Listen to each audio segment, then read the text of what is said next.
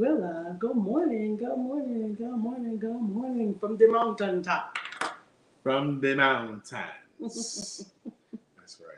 From the mountains. We're in the mountains right now, Pigeon Forge, Tennessee. And we've been here since Thursday. We've had a nice time. But right after the show, we get back on the road to go back to Charlotte. Heading on back, heading on back. Now, today's show is a very special show. It's the first time that we're going to do a movie review. Yes. We're going to do a movie review.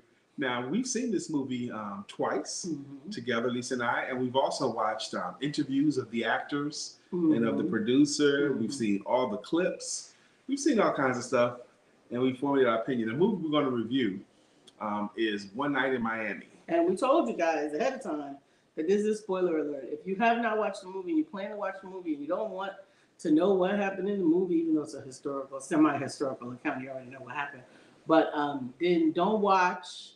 Or if you think you can watch our show here today, us talk about it and still enjoy the movie, then it's okay. Yeah. But I don't want to hear nobody talking about, you shouldn't have told me that, or you shouldn't have told me this, or you shouldn't have told me. No, everything is out today. Everything. So make sure you let us know where you're at. If you're on your way to work, if you are already at work, if you're on a train, where are you? What are you doing? And this is also Monday. So the first day of the week, first day of the work week. So we do want to hear, how was your weekend? How was your weekend? For one thing. And also, do you have anything exciting you're looking forward to this week? A goal that you want to share or something like that? We'd love to hear all of that. Absolutely. So we're going to start our show officially in just a moment. Just a moment. Absolutely. Good morning, Miss Yvette. So definitely buckle up, Buttercup, because we're going to have a good show today. Yes, we will. We're going to have a good show. Good show. Last night in the mountains. I'm looking forward to getting to my home. Definitely, I am looking forward to getting home. But I really enjoyed these 4 days here. Absolutely. We came with two other couples, and they were fun. We played adult games. We had adult conversations. Adult games. Adult games. Adult games like our version of Name That Tune or something. Or Jenga. And we played spades. That's what I mean. Adult games has a really different. That's because of your mind. To quote the poet group Salt and Pepper, get your dirty mind out the gutter. Okay, that's Salt and Pepper. No, I cannot. Hey, Brittany. Good morning. Good morning. Huh? Ain't got no comments. You ain't got no. All right. Well, maybe they're on the main page. Okay, cool. That's what we're gonna do. So is it 9? Yes, honey. All right, let's go and get started. All right. So we are today. I am Lisa Santiago. I'm Brian Keith McNeil. And this is Let's Talk About It on ESPTV7 on the SIBN Network, iHeart, iTunes, and right here on Facebook Live. This morning, we are doing a movie review. This is Monday morning movie review. The 25th, I believe. By the Empowerment Duo. Yes. Yes. Now, the show is called Let's Talk About It. Now, we have threefold focus: personal conversations, business information, and spiritual inspiration. Together, we make up the Empowerment Duo, and our expressed ministry is economic independence through entrepreneurship. That's what we talk about. That's what we're going to do. But we want to add a little twist to it this morning. We're going to do, in addition to all those things, you don't look home to me. We're not at home. We're not home. We're still in the mountains. This is our last day in this cabin. We're leaving after the show, heading back home.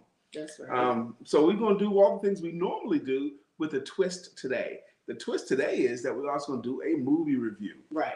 Movie we loved very much. The movie was called One Night in Miami. Mm-hmm. It's the tale of the night that, at the time, his name was Cassius Clay, won the heavyweight championship over Sonny Liston. Sonny Liston was an 8-1 favorite. Cassius was an 8-1 underdog. Cassius was 22 years old.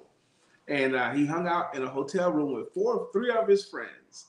It was Cassius Clay, soon to be known as Muhammad Ali.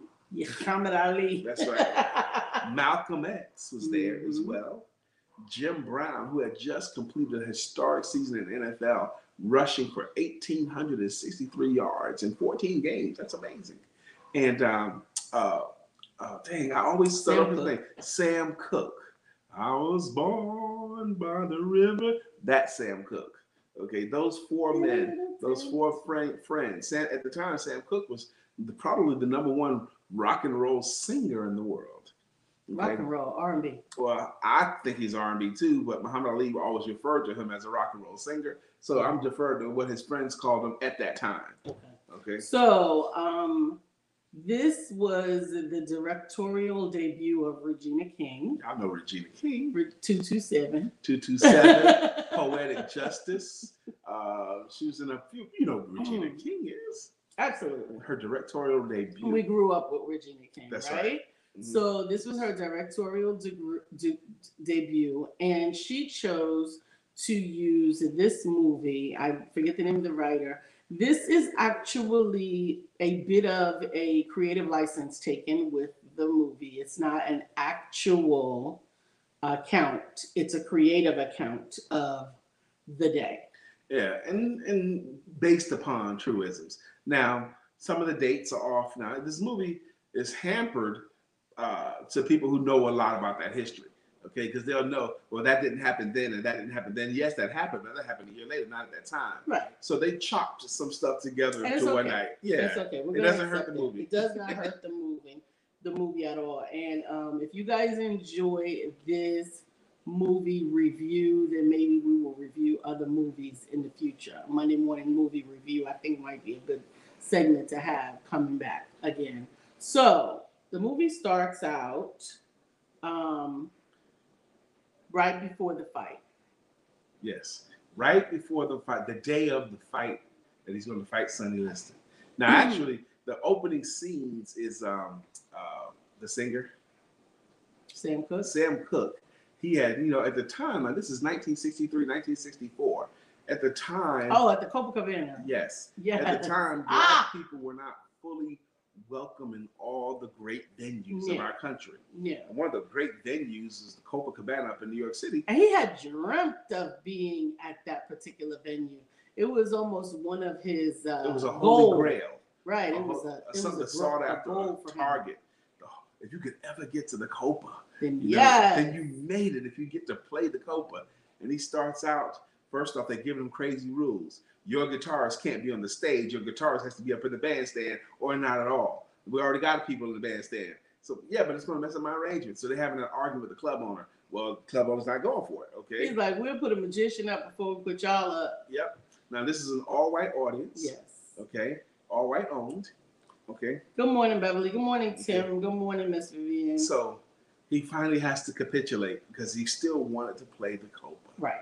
And he goes up there and he attempts to engage the audience. How y'all doing? Stuff that he would always do. Yeah, but this audience was not interested. They were ordering food while he was going. They were murmuring and complaining. It was just they didn't not know him. They didn't care to know him. So he could never connect with the audience. Mm-hmm. And then the song he chose, he thought they would recognize. They did recognize the song, but they recognized the song better when another white woman sang it, Debbie Reynolds. Mm-hmm. Okay, so they prefer her the other version to his version. So he just fell flat. Anyway, he bombed that night. He really did. At the Copa. He really did. He bombed. He fell very flat. He went in the back. They tried to diss him. One of his the club owner tried to diss him. They kicked him out, but he had to once again admit he stank. Yeah, and his boys was there to kind of like put them back together. Yeah. So that's the opening scene. And then cut to Malcolm X. Mm-hmm. Malcolm X, at the time was being silenced by the Nation of Islam because November the year before in Dallas, Texas, you guys might remember 1963, Dallas, Texas, November the 7th, John F. Kennedy was assassinated. And he was a very popular president at the time that he was assassinated. And everyone was mourning. My grandparents mourned big time. And Malcolm X says he saw that as a sign of chickens coming home to roost. And they kind of took that as a little bit too forward, a little bit too that they put him in his place. Yes, the Nation of Islam said that was a very popular man. You shouldn't have did it. You're making us look bad. So for 1 year, you are silent. You can't speak in any temples. You can't speak in public. So he had to go by that. He had to be silent for a year. Now they don't tell you that in the movie, but they allude to it. Okay, so he couldn't speak out in public, but he did have a friend, and his friend was Cassius Clay, going to fight for the heavyweight champ, and he was Cassius's spiritual advisor and his teacher. Good morning, Tim. Good morning, Julie Ray Hammontree. Actually, November 22nd, 1963. That's right. Well, something else happened November 7th, 1963. But thank you, Julie. Julie, love her some history, honey. And I appreciate y'all. Keep me right. You know, I don't try to quote dates. I try because I can remember my birthday. That's almost the only one I remember. See, but if I didn't misquote, Julie wouldn't have had the opportunity to correct me. Absolutely, we wouldn't have had it right. Now we got it straight. So then there was a decision that Malcolm X was in the process of making as well, because it was not only because he was being silenced that he was silenced. It was also because he had learned some things about the Honorable Elijah Muhammad that did not sit well with him. Yes. And that had caused him to otherwise also decide that he was going to separate himself from the Nation of Islam. Now, a lot of you guys know what Malcolm discovered that caused him to lose favor in his leader, to see his leader as less than what he had seen him. Because he had saw his leader, Elijah Muhammad, as a God, and as a spiritual teacher, as a rescuer, as a savior of the earth.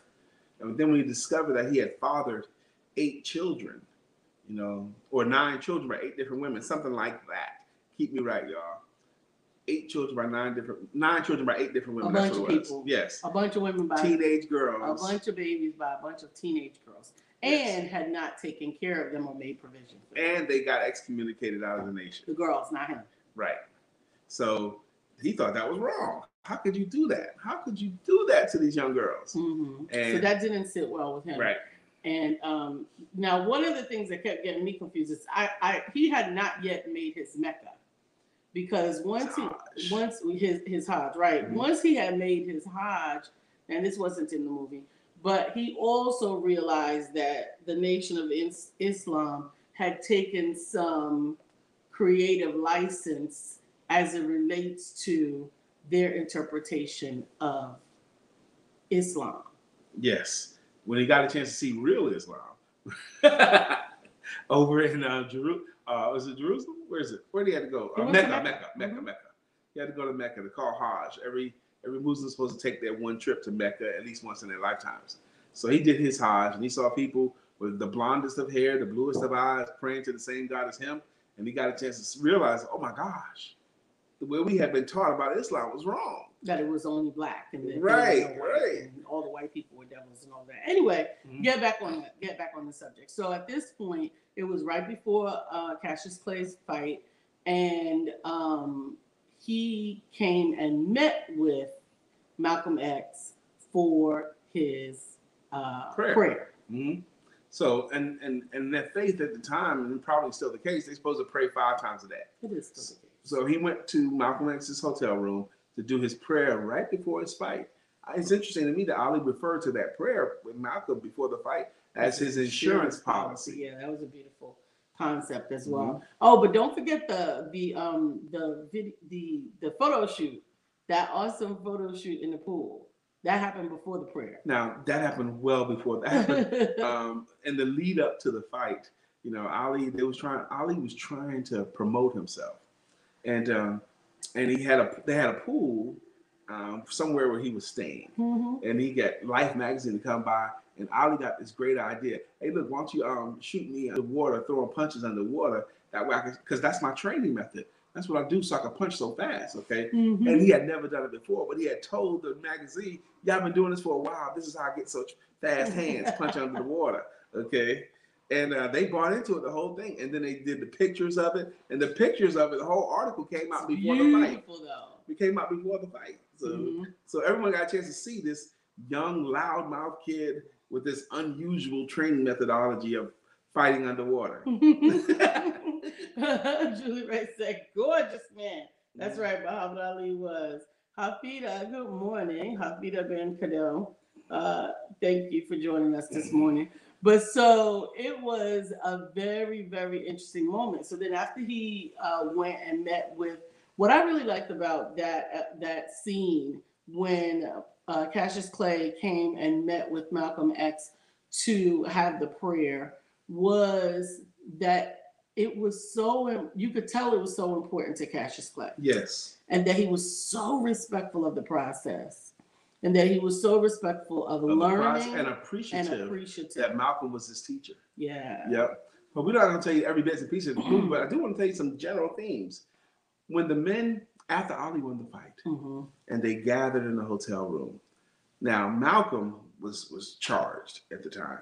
He got these four black men, four powerful men in their own right, okay, titans of their own areas. Yeah. Okay.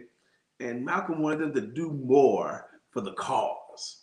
You know, Jim Brown is a pro football player. You know, Ali's a boxer. Sam Cooke is a singer. But he wanted them to use whatever they were doing. Each one of your strengths, let's put them together and make the strongest strength. For the cause. Right, for the cause, the black cause. Because black people are dying every day. He don't want Sam Cooke just to sing and be great. In his mind, he wasn't doing enough for the cause. Yes, and Jim Brown, none of you were doing enough. Now that was, to me, a very important point, right? Because that happens even still today. We overlook other people's contributions because they don't look like ours. And I think it's so important that we look at our part and support and encourage someone else's part, but you don't have to disparage their part. Not only do you don't have to disparage, but it's how unfair is it for you to put what you think they should do on them, right? As opposed to what they think they should do. That's not fair to anybody. You know what you should do? You should be going down there picking up trash from the side of the road. You know, wait a minute, I'm a singer. Yes, right. But if you do it, other people will do it too. You'd be a better example. You could lead this mission. Okay, I don't want to lead that mission. I want to lead my own mission. Absolutely. How could you not? You know, that's an extreme example, but that's tantamount to what was going on. And I think that it's important for all of us to come to that conclusion, though, that each of our individual strengths are important to be used in the way that God intends for you to use them. Yes. Yes, the way that God intends for you, not for someone else. And it's such a, we have such a history of people putting that on each other. And I really believe it drags each other down. However, now there is something to be said about spurring someone on. There is something to be said because in all honesty, I do not believe Sam Cooke would have gone ahead and released Down by the river. Right? I was born by the river. Y'all know the song. In a little tent. Oh, just like that river I've been running ever since. Y'all know the song. Absolutely. It's been a long. That song is so beautiful. It is beautiful. But you have to wonder if there had not been that moment of contention, if there had not been that moment of awareness when Malcolm X brought what's his name song up, Bob Dylan's song, Blowing in the Wind. How many miles must a man walk down before you call him a man? Come on. If he had not sort of spurned him on with that song and had some of those moments in history had not happened, he may have not very well been compelled to be bold enough, because it took some boldness, right? It took some boldness because he was doing the dance music, he was doing the pop music, he was doing the love making music. That's what he was selling, right? He was selling love, but he wasn't at that moment yet doing any of the civil message type music. That may be the case. So there's a balance in there. But I think he had eyes and ears too. He saw the same things that everyone else saw. And I think that pricks his spirit just as much. Absolutely, but I think that they all go together. I agree with you, right? Even though he saw the stuff going on in the world around him, that he saw was ugly, and he saw it was painful, and he wanted to do something about it, but he had something to sell at the time too. He did, and he also had his lane. Yes. Right? That's probably the biggest point of Sam Cooke. He was helping the cause economically in his lane. He was one of the few African Americans singer-songwriters that owned their masters. Was producing other Other performers and getting opportunities for other performers to sell their music. Yep. And to gain royalties for it. Because he could have very well taken the masters for that other guy as the record label and not given him royalties. That's right. He could have very well done that. Like, you sing it good, you can get all the money from that you want, but I'm taking it and I'm doing this with it, and these $250,000 over here, these mine. Right. He didn't do that. He put money in the other artists' pockets. He put money in the other artists' pockets, absolutely. Now, that wasn't Strange Fruit, but I know the song you're talking about, Strange Fruit. Ooh, what a powerful song, especially in this day. Strange Fruit was, that's the song, might have been Billie Holiday, might have been someone of that ilk, but it's a song of strange fruit in the South. And what the song is about is hanging people from trees, people hanging from trees, you know, and you see that often. That's some strange fruit. Yeah. Okay. But that wasn't Sam Cooke. Okay? But it's those types of messages. Yes. Those types of messages that, you know, there are some people that say, you know, I don't want that in my song. That Strange Fruit was in the 20s. And I know it was in the 1920s because the singer of that song, they kind of censored her to not sing that song anymore. Okay, the president didn't want to hear that song anymore. That was about the same time in the movie Birth. Nina, is it Nina who? Who? Nina? That's what Julie says. Not Nina Simone. Okay, we can look it up. Way further back. Okay, I can't look back. I can look it up too, but then I'll lose my place. Yeah, and I'll lose it. Look it up. Somebody Google it. Google it. The song Strange Fruit. Who wrote it and who sang it. Now, a lot of people sang it. Try to come up with the original one if you can. And the years. That'd be great if you were willing to do that for us. Absolutely. So what it is we got so much sleep yesterday. Oh my goodness. I don't think I got up for more than 5 minutes of the whole Sunday. You got up more than that because we hit the hot tub too. Oh, we did the hot tub yesterday. Yeah, we did yesterday morning. We did yesterday morning. And then after that, we stayed in bed. We sometimes when was the last time you had a day where you had too much sleep? We did. We got a lot of naps yesterday. It was good having too much sleep. Jack, she said yes. Nina Simone sang it. Yes. Nina Simone sang it, but I don't think she's the original. She's not author because she's not old enough. Nope. So then you go to this fight. The fight is amazing. Mm-hmm. Now the movie makes it look like the fight lasted 1 round. It actually lasted six rounds. But the first round of the fight was probably the greatest round that anyone's seen. They actually showed 2 fights. Yes, they did. They showed the Henry Cooper fight, which is the one right before he fought Sonny Liston. Henry Cooper over in London, who was the number 1 boxer in London. And Ali at the time, Ali made his fame by predicting the round that he would knock the guy out. Okay, he predicted the round he would not, and it was like, who could predict the round? But Ali did, and very often he was right. Now he predicted round 5 he would knock out Henry Cooper. He got off the plane. He was on 5. I'm gonna knock this guy out in 5 rounds. And in the first round, second round, third round, he was toying with Cooper, but bloodying him up. But playing with him, but bloodying his face up. Almost the way you play with see a cat play with a mouse. Yeah, but he was beating him up, but playing. And in round 4, he was playing around. His man was badly battered, and near the end of the round, he kept his hands down too long and caught him on the left, and it knocked him into the ring, into the ropes, and down. Now, in actuality, Ali went down, and he was up like at the count of 2 or 3. But he was completely dazed. He stood up and ding, the round was over. Now he went to his corner out of it. Okay. Now in between rounds in box, you get 1 minute of rest. Now, what they didn't show in the movie, I'm just giving you guys some historical context.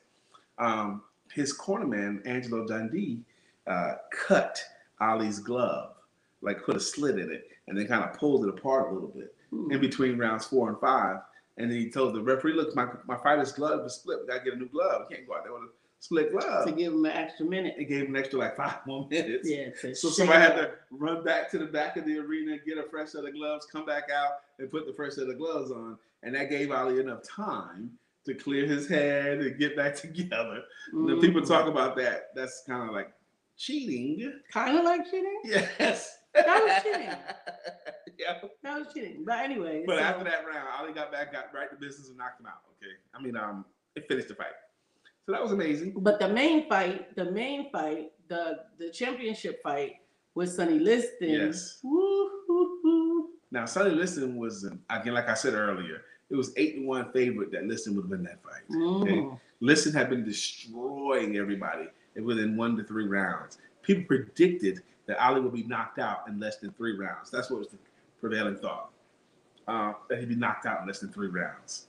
Now, Ali thought he would win because he had the nation on the side. His trainer, Angelo Dundee, was sure Ali would win. He was positive of it. He thought it would be an easy fight, and no one could understand how, Angelo, you're so respected, Angelo. We know you, Angelo. You've been training other trainers. You trained other champions. You know boxing. What's wrong with you to think that this kid is going to make it an easy fight over Sonny Liston? No way. Hide and watch. Hide and watch. But Angelo was right, because Liston could not hit him. He couldn't catch him. He could barely, he catch him once or twice here and there, but not much. He was doing all of his floating and butterflying. Oh, thank you, Miss Phyllis. She said Billie Holiday, Billie yes, Holiday in yes. 1939. 39. Okay, cool. Well, man, it was a big thing I read about before. 21 was Birth of a Nation, so 39. So anyway, thank you very much, Billie Holiday, 1939. Who did that for us? That was Miss Phyllis. Miss Phyllis, I appreciate you. Thank you. Melissa Price is here. Good morning to you. How was your weekend? We're doing a movie review. So what I want to do in the remaining time of the review before we do the songs is I want Lisa and I to kind of delve into what each main character was at, what was going on. You know, we already talked about how Malcolm was silenced but on fire at the same time and under pressure. He was under pressure. He was extremely under pressure, you know. He was under pressure by the nation. He was under pressure with his conscience. He was under pressure with his wife. He's under pressure. He had death threats over his head, a lot of them, and his family, you know, death threats. So, and because of his role, he was also being,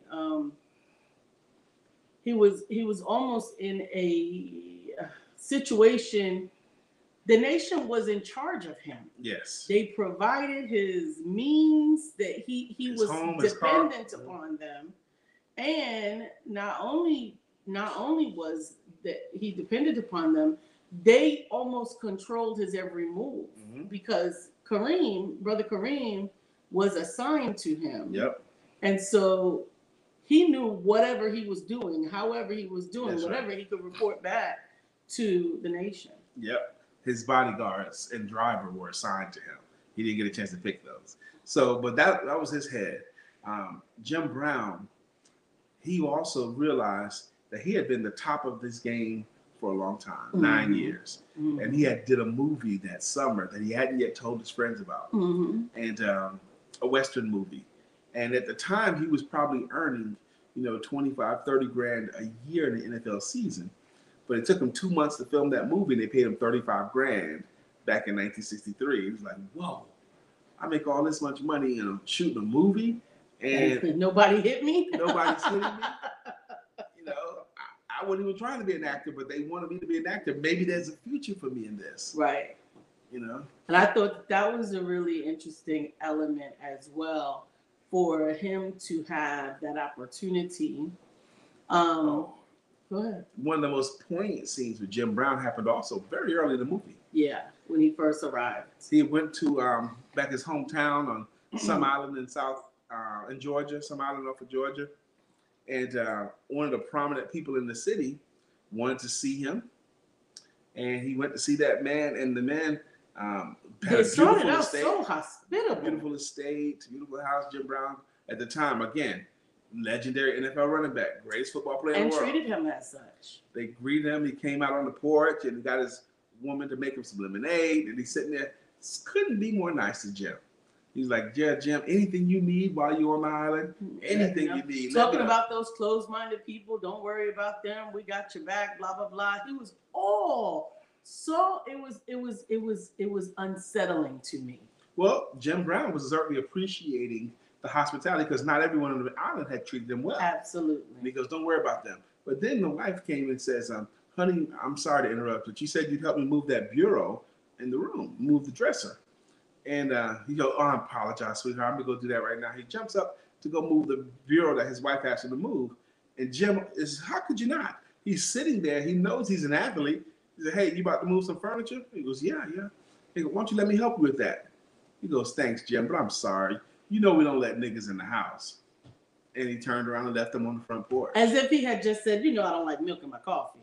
I mean, he said it so cavalier. I don't like eggs with my bacon. We don't let niggas in the house. Oh, it was like, oh my God. That was such an unsettling moment because it was so cavalier. And so opposite of what just happened moments ago. Absolutely, which harkened me back to the conversation that we all had on here earlier last week when we were talking about how do you want your interactions? Do you want them to be respectful or do you want them to be truthful? And I'm telling you, that drove home for me the fact that I want them to be truthful. I don't want you smiling and carrying on and acting like we best friends, and that's really not who we are. Okay. I think I still maintain. I know you still would rather be cordial. Yeah, there's room for decorum and cordiality. And if you hate me behind your eyes, behind your smile, you hate me because of who I am, I keep it to yourself. I don't need to know. It's none of my business what you're thinking of me. Okay. And that thought process of it's none of my business has kept a lot of prominent people sane. Muhammad Ali, Kareem Abdul-Jabbar is the first person I heard that from. I read his autobiography as well. Imagine him, 7 feet tall, 17 years old in New York City. And grown people, they all said the same jokes. How's the weather up there? Ha, ha, ha, ha, ha. And man, because it's okay to make fun of the freak, right? It's okay to make fun of them. So he had to come up with a strategy on how to deal with this talk. And what he came up with was, it's none of my business what they think of me. Okay, it only matters what me and my parents think of me. I absolutely think that is a totally different thing. I understand your illustration, but I don't think that they are anything the same. Anyway, so we go from there, and now these 4 guys are hanging out together in the after party that is not a party. Which is another thing. Jim Brown and Sam Cooke and Cassius Clay, they wanted to party. Mm-hmm. But Malcolm X was like, no, I think this is a good moment for us to reflect. Now, absolutely. Now, I did appreciate the moment as well that John Barnett described. Okay. They were 4 powerful African-American men, all in suits, having conversation, all accomplished. And I thought that was a good moment to show. But I also think that it was good. I can't remember who said it, if it was Sam or if it was Jim or if it was, I can't remember who, but them saying that there's nobody else like us. Muhammad Ali said, Cassius Clay said that to Sam Cooke. We have to stick together. Why? Because no one else is going to understand but us. Mm-hmm. No one else can understand this position, but they can think they can understand, but until you're in it. Tiger Woods had a similar thought. When he talked to Michael Jordan, because Michael Jordan is the only one that probably could understand what it's like to be Tiger Woods. And for a season that Tiger Woods was the #1 athlete in the world. And for a season there, Jordan was the #1 athlete in the world. And only #1 athletes in the world can understand other #1 athletes in the world. What it takes, what it costs, as black men at that. What it entails, the pressures that come with it, the public appearances, how you have to stay private, how do you behave publicly, so only they can understand that. Who could Michael Jackson talk to when he was in his heyday? I think that was a challenge. Mm-hmm. That there was not people in his inner circle that were at the same level as he or ever will be, I think. Right. That highlights a point that we all need peers to talk to. But we also need someone to push us. Muhammad Ali would not have been Muhammad Ali if we didn't have Joe Frazier, an adversary, and George Foreman and Ken Norton and Leon Spinks and Larry Holmes those people in his life, those major pushers. Mm-hmm. They were trying to get what he got. He had to do all he could to stay on top. Mm-hmm. Sugar Ray Leonard would not have been Sugar Ray Leonard if it hadn't been for Tommy Hearns and Roberto Duran and Marvin Hagler and Wilfredo Benitez, those kinds of amazing talented people that were every bit as good as him, but he had to be inches more better to beat them. Mm-hmm. You know, because they were just as talented. You know, and they wanted it too. They wanted to win as well. Absolutely. But you have to dig deep. And if you don't have someone like that you're competing with, going back to even another line, if you don't have anyone to be accountable to, it's hard for you to really reach your level. I think accountability is a critical component. It's a key and critical component. I think that was sort of what Malcolm ascribed for himself. And for the other guys? That's what I mean, to the other guys. Yes. Yeah, he was ascribing himself as the voice of accountability. Making it his job. Yeah. To hold those back men accountable. Now, the challenge can always be that ain't nobody asked you. That's right. I didn't ask you for that. I don't want that from you. I don't want that from you. I didn't ask you for it. And, you know, good luck for you, but that's not what I want. Good morning, Brittany. Good morning. Good morning. It's 9:32. It's time for the songs. Let's go do the songs today. Now, if you don't know, this is your first time visiting. We've never done a movie review on this show before, so we kind of had some fun with it today. But this is still Monday, the first day of your work week. Now, on Mondays, just like we do every day, we like to take time to thank those of you who are consistent contributors to the show. Where's your charger? I'm not going to hit it. We'll just end the show when it's over. Okay, because we got low battery now, so we might die on you. Got 10%. We're all right. Consistent contributors have been rocking with us for years. The way we do that was with greeting songs or greeting logos, and it goes a little something like this. Who's first? Yvette. Dear Yvette. Dear Yvette. Dear Yvette. Dear Yvette. I can hear the volume coming out. There's nothing I can do. It's already turned down as far as it can go, but thank you. Let me tell you, we had so much fun in this weekend. We played some games where we got a chance. We played a game like was almost like the modern day version of the newlywed game, where we got a chance to see which couples know each other best. At least I won. We know each other the best out of the 3 couples that were here. That's funny. We probably spend more time together than any of Miss the other Vivian couples. is here. Vivian Reed is here. Vivian Reed is here. Now the show can go on. Good morning, Miss Vivian. How you doing? Yes, we did. We demonstrated that we know each other as a couple better than the other 2 couples knew each other as a couple. And one of the other couples had been married for 12 years. But in the game that we played, Lisa and I, because we're around each other all the time, I know Lisa and she knows me pretty good. There were just very few questions that was asked that we didn't both agree on the answer of. You know, there was one question I'll let you know that Lisa got incorrectly. You know, was which one of the 2 of us is funnier? Which one of us is funnier? Okay, and Lisa thought it was her, but that's a mistake because it's not her. It's definitely me. How did I do this here? Stop touching it. Stop. Okay. Yes. So, what say you? Those of you who have been around the show long enough, who's funnier, Lisa or Brian? Now, funnier, just simply funnier. Who made you laugh more? Okay. And we'll see who gets the right answer. Okay, who's next? Miss Phyllis is here. Look at the screen. It's right on the screen. Good morning, Miss Phyllis. What are you talking about? She says good morning. Right, honey. You said who's next. It's on the screen. That could have been held over from I just before. put it up there. See? Skillet time. Miss Phyllis is here. So clear the way.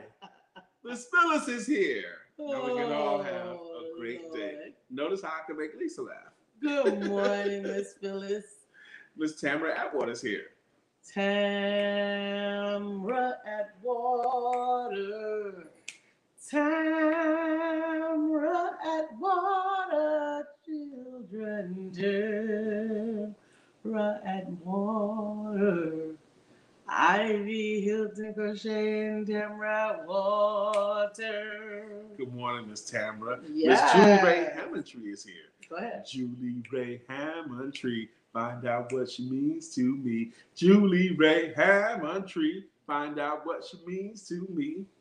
Good morning, Julie Beverly Ray. says, move something Monday, motivate yourself. Good morning, everyone. And Dr. Beverly is on the show. Dr. Beverly, uniquely taking over Thomas. How you doing, my sister? Amen. Who we got? Who we got? Who we got? Anybody else? I think so. I think I saw Brittany. Oh, it's Melissa. Melissa Price is here.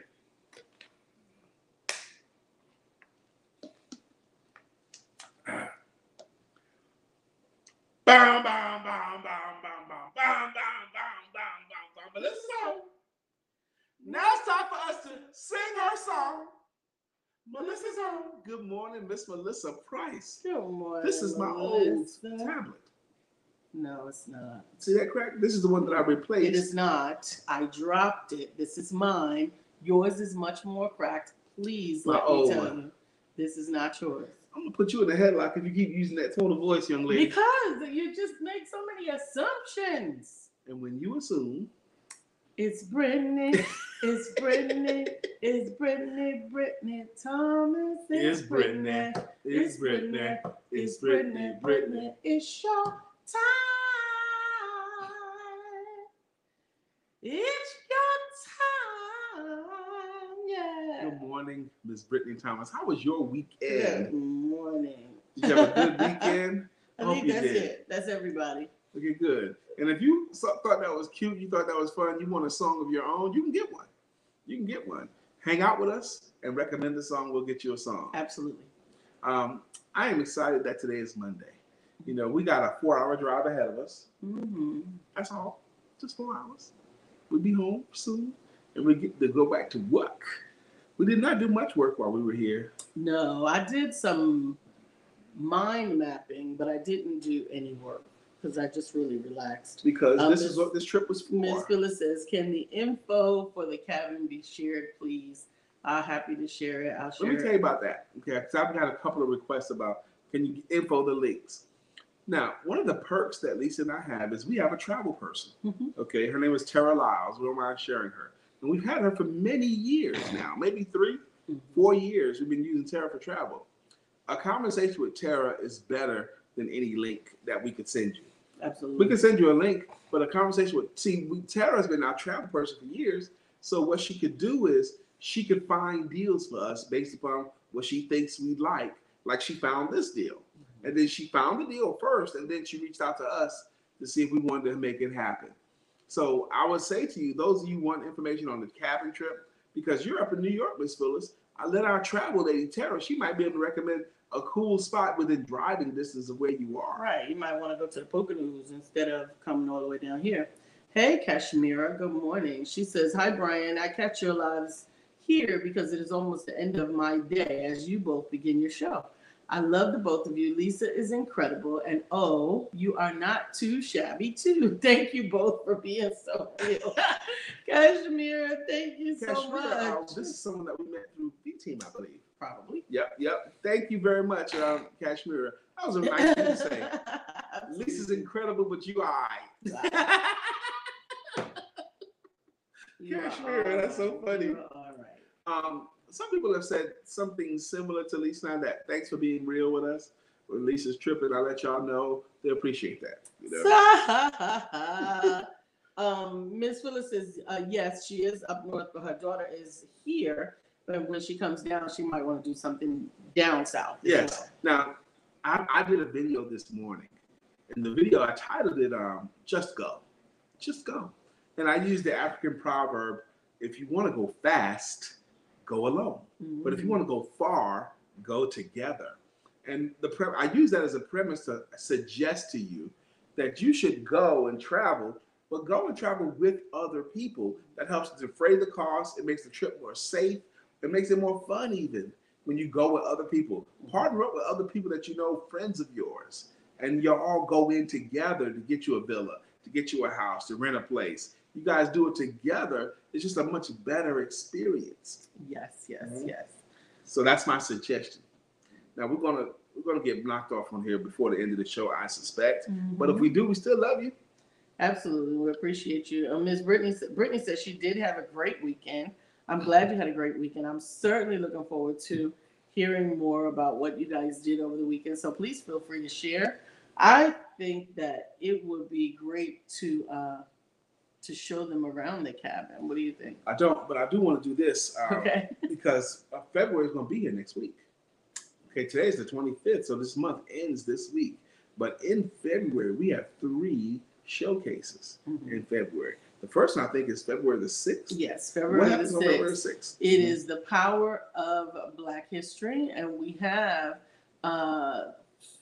6 amazing speakers that will be talking about. We have Dr. Deborah, she'll be speaking about healing. We have Dr. Barbara Peacock, she'll be speaking about spirituality in the African American community. And we have Miss Donna Lee Reed will be talking about helps and the power of helps in the African American community. We have Michael Carson talking about the power of invention in African American history. We have our very own Brian Keith McNeil talking about the power of communication in African American history. And none other than Evan Jefferson will be sharing with us as it relates to money in African American history. So that's the African American history event. Well, the whole month will be focused on African American history. Why are you doing African American history? Because it's Black History Month. That's not just why. And go ahead. What? And because so much of the history that we grew up learning about has been omitted, never learned. And limited, right? Yes. And that's also why I didn't wait till February. If y'all have noticed, we've been talking about African American history, and we're still in January. We've been talking about this since early January about African American history and bringing up different things. We could actually fill the entire year with African American history if we wanted to. As a matter of fact, I'm looking forward to receiving our books on February the 2nd, where we will be able to have an African American, a notable African American contribution for every single day, because we receive our books from Michael Carson. Like, if you remember, Michael Carson's the guest we had a couple Fridays ago. He wrote 3 amazing books. One is on great African American inventors, musicians, and today in African American history. Yes, today in African American history. Something for each day of the year, which we think is great. And this is I know I'm messing this up because he looks younger than he actually is. I was getting ready to say, this is from a young man, but he's actually in his 40s. Yes. He looks like he's in his late 20s. I thought surely I was old enough to be his dad, but I'm not. Good morning, Bill. Today on One Word Conversations, the word of the day is contentment. And Bill Brown's special guest, Pamela Dreswecki. Shepherd Dreswecki will be joining him right here on the Empowerment Duo page on the Empowerment Network. Absolutely. Good morning to our friend Bill. Nobody thinks like him still. You gonna sing the song? I just did. No. Good morning to our friend Bill. Nobody thinks like him still. We love him so, and we always will. Our friend Bill. Good morning to our friend Bill. That's right. Good morning. Good morning. Whew, it has been a long and restful week, and I think I need some rest from my rest. Which is very possible sometimes. Sometimes we go so much on the weekends, but we didn't go so much. We stayed in the house. Hot tub, bed, hot tub. By the way, I did play spades yesterday. Today. It wasn't fair. It wasn't fair. Pretty. It wasn't fair either. It wasn't good. Me and brother Bryce obliterated Michelle and her husband Chad. Now, when we first mentioned we were going to play, they said, "Oh, we don't mind giving lessons." We beat them by like 400 something points. Okay, how you beat someone by 400 points in spades? Because we're on a different level than them. Oh my goodness! That's why I don't play with him. On the level that they're at, they thought that was good. No. But on the level that they're at, they're probably good. But they stepped into a new arena. Playing against us. Lord have mercy. They played against some spadesologists, and they weren't ready. Okay, spadesologists. Yeah, they weren't ready, so we had to obligatorily obliterate them. There was no mercy. There will be no mercy on the spades table. No mercy. No one. Mercy. We had a pool table downstairs, and I played pool several times by myself because no one was courageous enough to step up. Yeah. Brother Roy is like, wait a minute, what?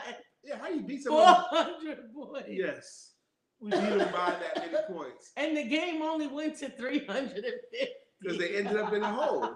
They ended up negative. And why they ended up negative? Because they kept thinking they had good hands. We're going to go for 7. We're going to go for 7. We set them so many times on 7.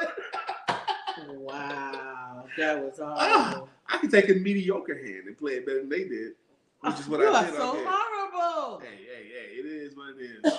Okay. You are so horrible. They thought they had good hands and they got obliterated. That is horrible. That is It horrible. was horrible. I ain't even want to play them anymore. I was like, nah, that's it. Nah, we got you, Bill. We got you. We got your song out there. All that fresh air. I really think, Julie Ray, that had a lot to do with it. The air was beautiful. It was magnificent. Mm-hmm. Roy says, check the cards. Now, that was my first time playing with these cards. I ordered, I probably saw the ads on Facebook, these waterproof African cards. I'm playing cards. They had like African people on it, kings and queens. The cards are gold, and they're really, really strong cards. And that was my first time playing with that deck of cards. We broke it out, and I probably never sliced and dice and slash and dash anybody as worse as we did them. So on my first time playing with that deck of cards, that's what happened. So those are your lucky cards now? If you're skilled, you don't need luck. Okay. Check the cards, Roy. I understand what you're saying, man. Those are a brand new deck of cards. Bill said, was the lesson, don't overplay your hand. They needed that lesson, Bill, before the game started. They got excited when they got a good hand. Ooh, I got a joker. Ooh. Ooh, Lord have mercy. And we handled them. Oh, it was terrible. It was as if I took my belt off to them. Oh my goodness. I know they might see this. I did not play because I do not. Lisa doesn't understand half the game. Half the game is psychological warfare, and Lisa does not understand that at all. That's why she can't play spades. Whatever. Because she don't understand that that's a part of the game, baby. It is the part that I don't Roy, tell her. That's a part of the game. I know how to play spades. You don't know how to play spades. But I do not know how to trash talk. You know how to play spades the way someone learns how to ride a bicycle in a classroom. You can explain to them all you want. They even understand the rules. You have to get up on the bike, pedal this way, balance yourself that way, turn. You understand all of that technically. But until you get on the bike, until you talk some trash, you don't know how to play. You don't know how to ride until you ride. You don't know how to play yet, baby. That's just that. Whatever. She don't know how to play spades. She can't handle pool. No, I don't know how to play pool. I can teach you. I've tried to teach you at least once. Okay. I don't know if you did it. I am terrible in games because every time I play one of these games, I expect to win. Lisa finds that that's bad. I expect that I'm going to win. She thinks that's bad. He has no sportsmanship. I have a lot of sportsmanship, but I expect to win. I don't even want to play against someone who's going to come on the table with me and not try to win. You're going to play against me. Try to win. Roy says, it's all in your partner and you able to communicate without talking. Oh, my gosh. Now, that's the other thing, Roy. The team we played against, they were a husband-wife team, and they attempted to talk across the board. We weren't having that. They were saying stuff like, oh, that's such a good play, honey. Yeah, come on with those. Yeah. I know she's telling him to play that suit again. Let's talk across the board. Yep, they tried those moves on us. Punk step up to get beat down. Well, we're going to get out of here 5 minutes early. You're going to go ahead and stay tuned for Coffee Time with Coach Ja. Stay tuned for Coffee Time with Coach Ja. He will be up at 10 a.m. right here on the Empowerment Network. And at 11 a.m. At 11 a.m. You got one more conversation with William Brown and his special guest today is Pamela And the Shepherd word is contentment. Driswick, and the word is contentment.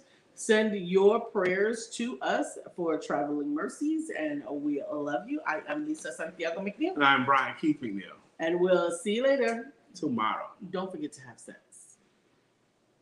Bye.